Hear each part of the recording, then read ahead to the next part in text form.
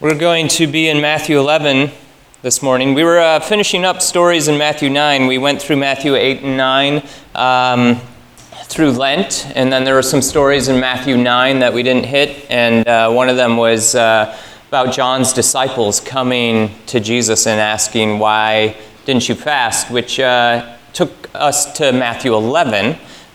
Where there's a couple of stories about John the Baptist. Last week we looked at a story where John the Baptist's disciples come back to Jesus, and John is sitting in prison.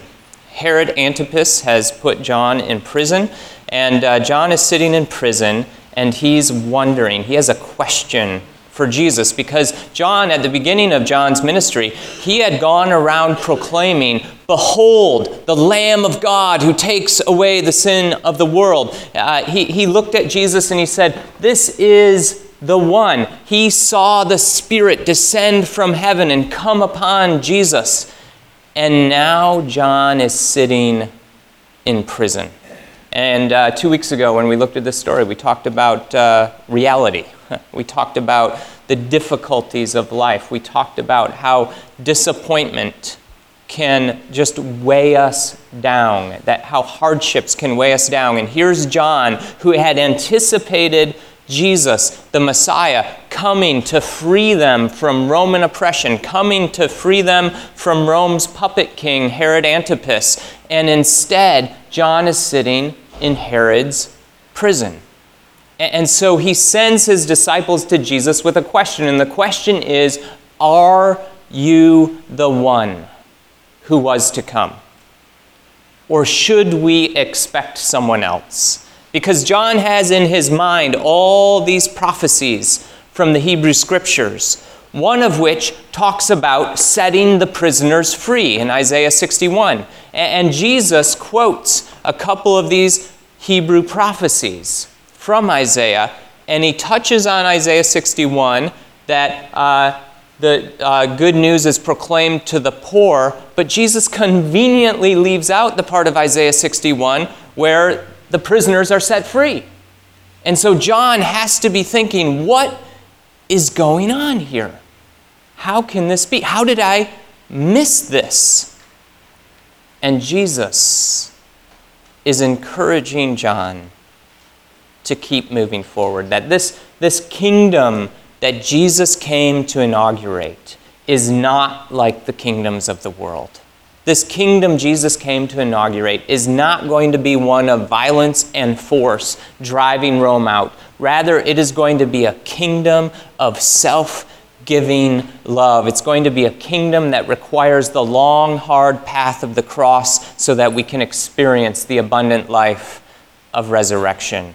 And John has to sit with this in his prison cell. He has to wrestle with these thoughts about Jesus and the reasons Jesus is saying he came, which conflict somewhat with the reasons John thought the Messiah would come. And so Jesus sends John's disciples back to John. And he says, "Go back and report to John what you see and hear." Verse 5, "The blind receive sight, the lame walk, those who have leprosy are cleansed, the deaf hear, the dead are raised, and the good news is proclaimed to the poor. Blessed is anyone who does not stumble on account of me." So Jesus is saying, don't stumble over what you see me doing and what I'm not doing. Your expectations of who you thought I would be, what you thought I would do, don't stumble over that.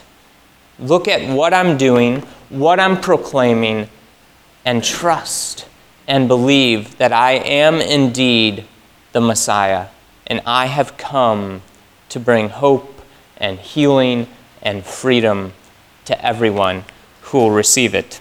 So we're going to pick back up in verse 7. As John's disciples were leaving, Jesus began to speak to the crowd about John. "What did you go out into the wilderness to see? A reed swayed by the wind? If not, what did you go out to see? A man dressed in fine clothes? No, those who wear fine clothes are in king's palaces." Okay, so Jesus, right after John sends his disciples to ask Jesus, "Are you the one?" Jesus sends the disciples back, And then he starts talking about John. And he knows there were masses of people who went out to the wilderness to see this guy, John the Baptist. The news had spread. There's a new prophet in town, and he's out in the wilderness. You need to go out there to see him. And people went out there to see him. People went out there to be baptized by him. People went out there to hear what he was saying. And Jesus says, so what did you go out to see? What was your purpose in going out to see this guy? Was it to see the reeds out in the wilderness that are swayed by the wind? Was it to see someone dressed up in elegant clothes? Now, what Jesus is doing here, he's using some coded language to get after Herod Antipas. So first I want to show you, well, that didn't show up too well. So Herod the Great was the king of the Jews when Jesus was born. Now, when Herod died, he split his kingdom up, okay? So Aristobulus was actually executed by Herod the Great in 7 BC. So the other three, Herod Antipas, Archelaus, and Herod Philip II, Israel, Palestine was divided up between those three. Now, Herod Philip was married to a woman named Herodias. Isn't that a great name? And his brother Herod Antipas saw Herodias and said, actually, I'd like her to be my wife. And so he took her from his brother and married her. This is why John the Baptist is in prison. Because John the Baptist called out Antipas and said, that is not okay. And Herod Antipas said, really? And he put John in prison.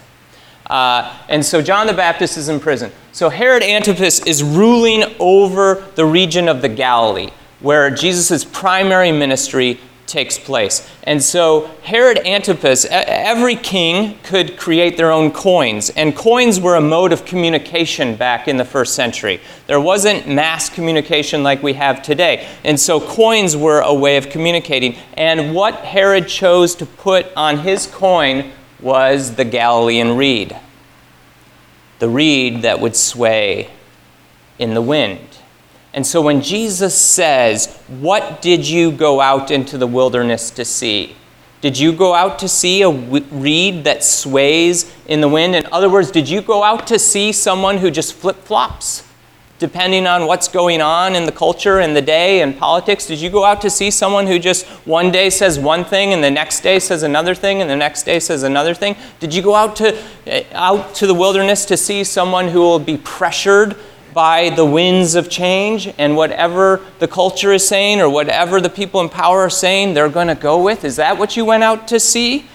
Or did you go out to see someone dressed in fine clothes, like another Herod Antipas? Did you go out to see a king?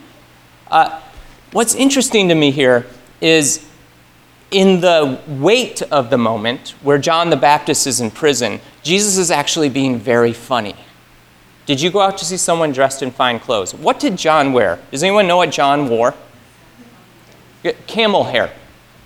That was his clothes. He'd wear camel hair. He ate locusts and wild honey. This dude was like a wild man out in the wilderness. You hear about this guy, you go out to see him, you're like, oh my goodness, look at that dude. Like, camel hair?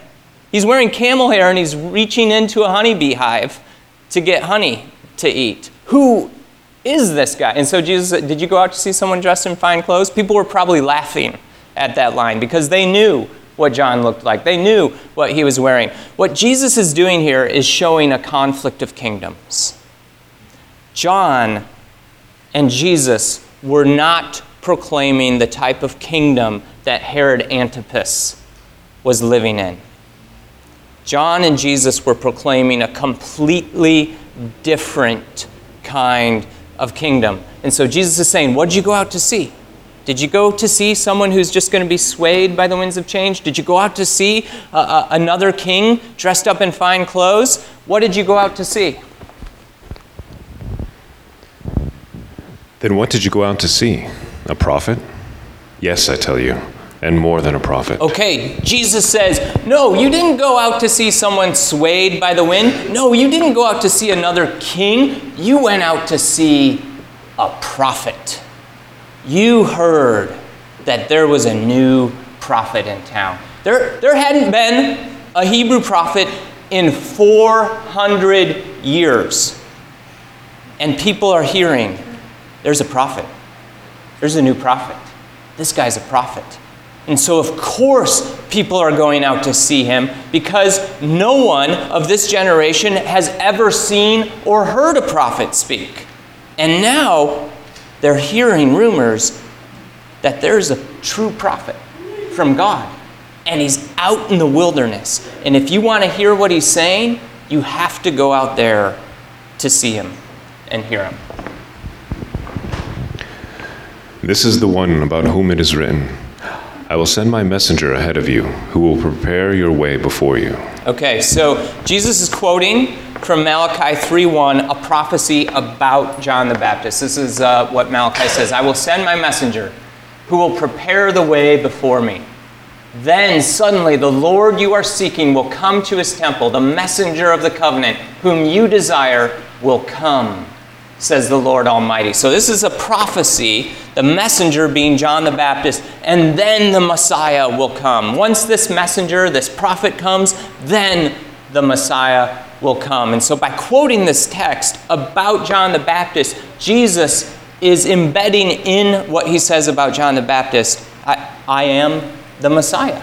I am the one you have been waiting for. This is such a climactic moment for the Jewish people. The first prophet in 400 years, and now the proclamation that the Messiah is among them in Jesus.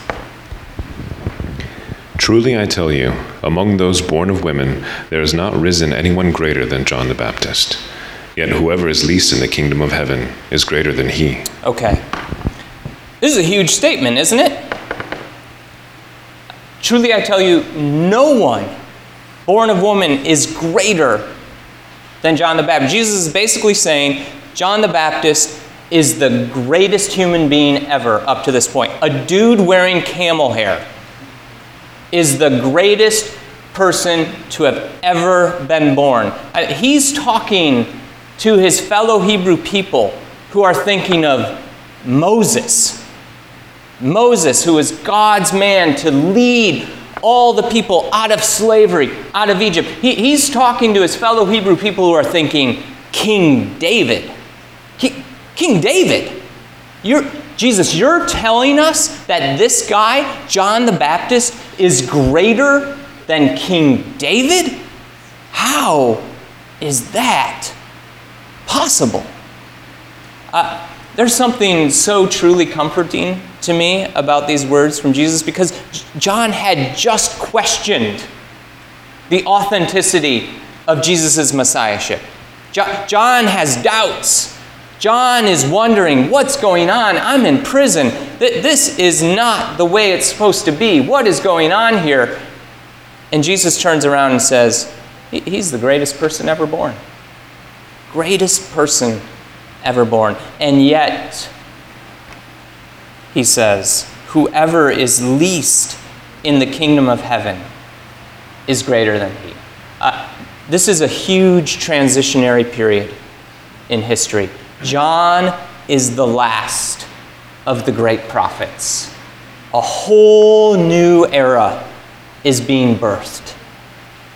The era of the kingdom of heaven. The era of this kingdom that Jesus has come to bring in a whole new way, a whole new creation bursting forth right in the midst of this one. And Jesus says, if you're a part of my kingdom, you're greater than John. Because something new is happening. Something bigger is happening than what we've ever experienced before. I'm bringing a whole new way of being in the world. From the days of John the Baptist until now, the kingdom of heaven has been subjected to violence, and violent people have been raiding it. Okay. This verse, frankly, scholars are all over the map on what on earth does this even mean. There's like 15 different interpretations. The general consensus around this and what Jesus is saying is this new kingdom that Jesus is bringing about is being fought against. That those in power, like Herod Antipas, are fighting against this kingdom. And they do so with violence, they do so with force. How are they doing it with John? Put him in prison. What's going to happen to John? He's going to get beheaded. Violence. Powerful people using violence to get their way, to fight against the kingdom of God. Jesus bringing this kingdom of peace, this kingdom of love. What happens? The kingdom of Rome and the religious elite of the day, they nail him to a cross, an act of violence brought against the kingdom. What they don't know and what they don't understand is that when usually violence begets violence, it's not the case in Jesus' kingdom. When violence is done against the kingdom, Jesus' people walk the hard way of the cross. Jesus took all the sin, all the heartache, all the violence, all the evil upon himself on the cross. And what violent people didn't understand is that that violent act was the victory of God. It was through the cross that Jesus defeats violence, defeats death, defeats evil, and by the power of his resurrection brings about a whole new creation and this new way of being in the world that he invites us into. The way of forgiveness, the way of grace, the way of love, the way of hope for a new way of experiencing life and God in the world. Verse 13. For all the prophets and the law prophesied until John, and if you are willing to accept it, he is the Elijah who was to come. Whoever has ears, let them hear. Okay, so there's this anticipation. Elijah, one of the great prophets, was going to return. And what Jesus is saying, if you have ears to hear, if you can understand this, John the Baptist himself was the Elijah to come. Some text here. If I can have the Luke text. He will go on before the Lord in the spirit and power of Elijah to turn the hearts of the parents to their children and the disobedient to the wisdom of the righteous, to make ready a people prepared for the Lord. This is speaking of John the Baptist. And next slide. To be sure, Elijah comes and will restore all things, but I tell you, Elijah has already come, and they did not recognize him, but have done to him everything they wished. In the same way, the Son of Man is going to suffer at their hands. So Jesus is talking here about John the Baptist after he has died and foretelling his own death as well, that this kingdom that Jesus came to inaugurate is one of sacrificial, self-giving love. And John walked that hard road of the cross that Jesus will walk as well. To what can I compare this generation? They are like children sitting in the marketplaces and calling out to others. We played the pipe for you, and you did not dance. We sang a dirge, and you did not mourn. Okay. So Jesus, he's kind of bookending what he says here when he talks about the reed swaying in the wind. What did you go out to see? A reed swaying in the wind? Just someone who's going to do whatever the wind is doing with them. Here, he's talking about children in the marketplace who would play games. And as parents were shopping for food or whatnot, children would play in the marketplace. And a couple of games they would play. One would be wedding, and one would be funeral. And Jesus is saying, listen, the religious people of the day, you're like children playing games. Like you just can't be pleased, can you? These children, I want to play wedding. No, I want to play funeral. No, let's play wedding. No, I want to play funeral. Fine, we'll play wedding. I don't like the way you play wedding. I'm not playing with you anymore. I never hear that kind of stuff in my house. My kids always get along so great. Regularly, I'll hear one of my children say, I'm not playing with you anymore. And Jesus is saying that's what this religious generation is like. You're fickle. You can't be pleased. You want to play the game your way by your rules, or you won't play at all. I'm so glad we're all adults here and no one does that. We're all so grown up, mature. I wonder for us, what games do you play? When you don't get your way, what games do you play? Do you choose the road of sacrificial love, or do you choose the road of, I'm not playing with you anymore? Do you choose the road of grace, or do you choose the road of passive-aggressive? Do you choose the road of forgiveness, or do you choose the road of game playing, and it's your way or no way? There is a difference between being childlike and being childish. Jesus commends childlike faith. Here in Matthew 11, he says, you're being childish. You're being petty. These games we play have a lot to do with expectations, don't they? When our expectations of other people aren't met, we either play our games or we choose the harder path. Grace, love, forgiveness. I wonder today, what are your expectations of those in your life? And what do you do when they're not met? What are your expectations of your spouse? And when your spouse doesn't meet your expectations, how do you respond? What are your expectations of your children? And when your children don't meet your expectations, I'm preaching to myself now too, how do you respond?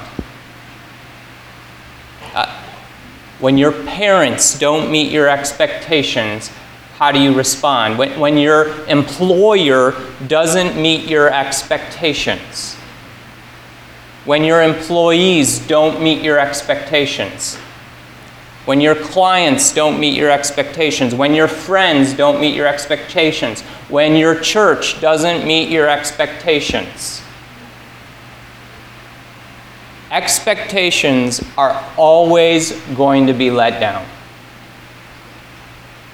So how do you handle the letdown? Do you get angry?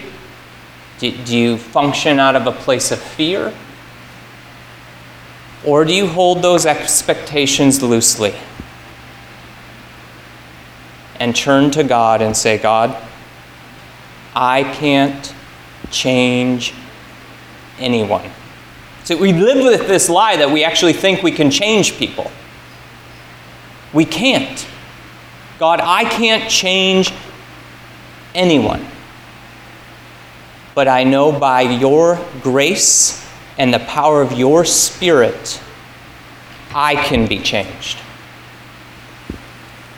And so God, help me release my expectations. Help me release my desire to change this person or that person. And God, change me. Change me. That's the harder path, isn't it? Because we're addicted to being right. And when our rightness is confronted by someone else's actions or words, to release our need to be right is the harder path. To release our expectations, to choose grace, to choose love, to choose forgiveness, to choose relationship over rightness is the harder path. The religious people of Jesus' day had certain expectations of the Messiah, and they were let down.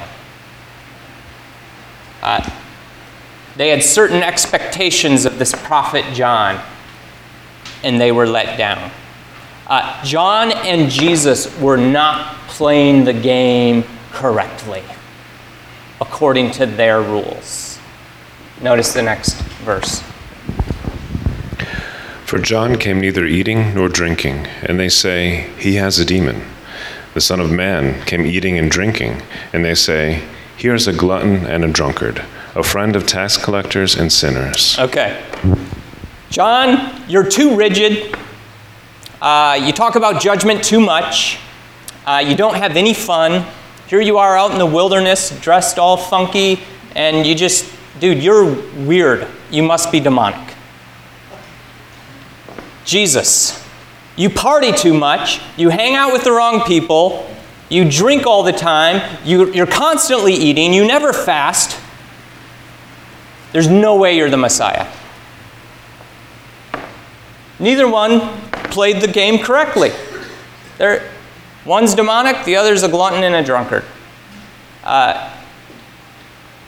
Do you realize how funny Jesus is? I mean, this is funny. He's funny. But he's getting after something. And it's expectations that are let down. Jesus said, I'm not going to play your game your way. And so I wonder for us this morning, are you willing to stop playing games and simply receive everything Jesus has for you? Jesus comes to give us abundant life. Jesus comes to give us a way of being in the world that is so radically different than what the world tells us we should be doing or how we should be acting. Jesus comes to completely renovate our entire being. We live in a culture that is so focused on the exterior. What did you go out in the wilderness to see? Someone dressed in fine clothes? We live in a culture that wants to see the fine clothes, that wants to see the exterior gloss. And Jesus said, that's not your true heart. That's not what you went out into the wilderness to see. And it's not what you truly long for. Those desires for the next best thing, those desires to be better looking, to lose weight, to have the new car, to have the new house, to have the new wardrobe, to have the next new thing, those desires, they're simply broken desires that are rooted in a true and good desire that is for God. Jesus has hardwired us to long for God. And it is God who will work on those broken desires and reorient them towards God's Spirit working in us to bring life and hope and love and a whole new way of being in the world. This morning, as we come and partake of the bread and the cup, as you take this piece of bread, a beautiful picture of Christ's body given for us. As you dip it in the cup, a beautiful picture of Christ's blood poured out for us. I want to invite you this morning as you partake to receive from Jesus the reorienting of your desires. The games we play, to let those go and allow Jesus to reorient your desires towards Him. The longing for all the externals, to let those go and allow Jesus to reorient your desires towards Him. God, thank you for this story. Thank you for Jesus, for his words. God, I pray that you would give us faith that is more and more childlike, and that you would free us more and more from being childish. God, make us a people who are shaped and formed by your Spirit. God, take those broken desires, shape them, form them, reorient them towards Christ. God, give us the strength and the courage to choose the harder path, the path of love, the path of grace, the path of forgiveness, the path of joy. And God, help us to release fear and anger and cynicism. God, make us into the people you created us to be. May we rest in your love. May we rest in your Spirit and trust your Spirit to lead and guide us. It's in the name of Jesus we pray. Amen. As you go today, my prayer for you is that you will release expectations, that you will release broken desires, and that you will grasp hold of God's Spirit who is reforming you and reshaping you in the way of Jesus. May the Lord bless you and keep you. May the Lord make his face shine upon you and be gracious to you. May the Lord turn his countenance towards you and give you his shalom, the very peace of Jesus that surpasses all understanding.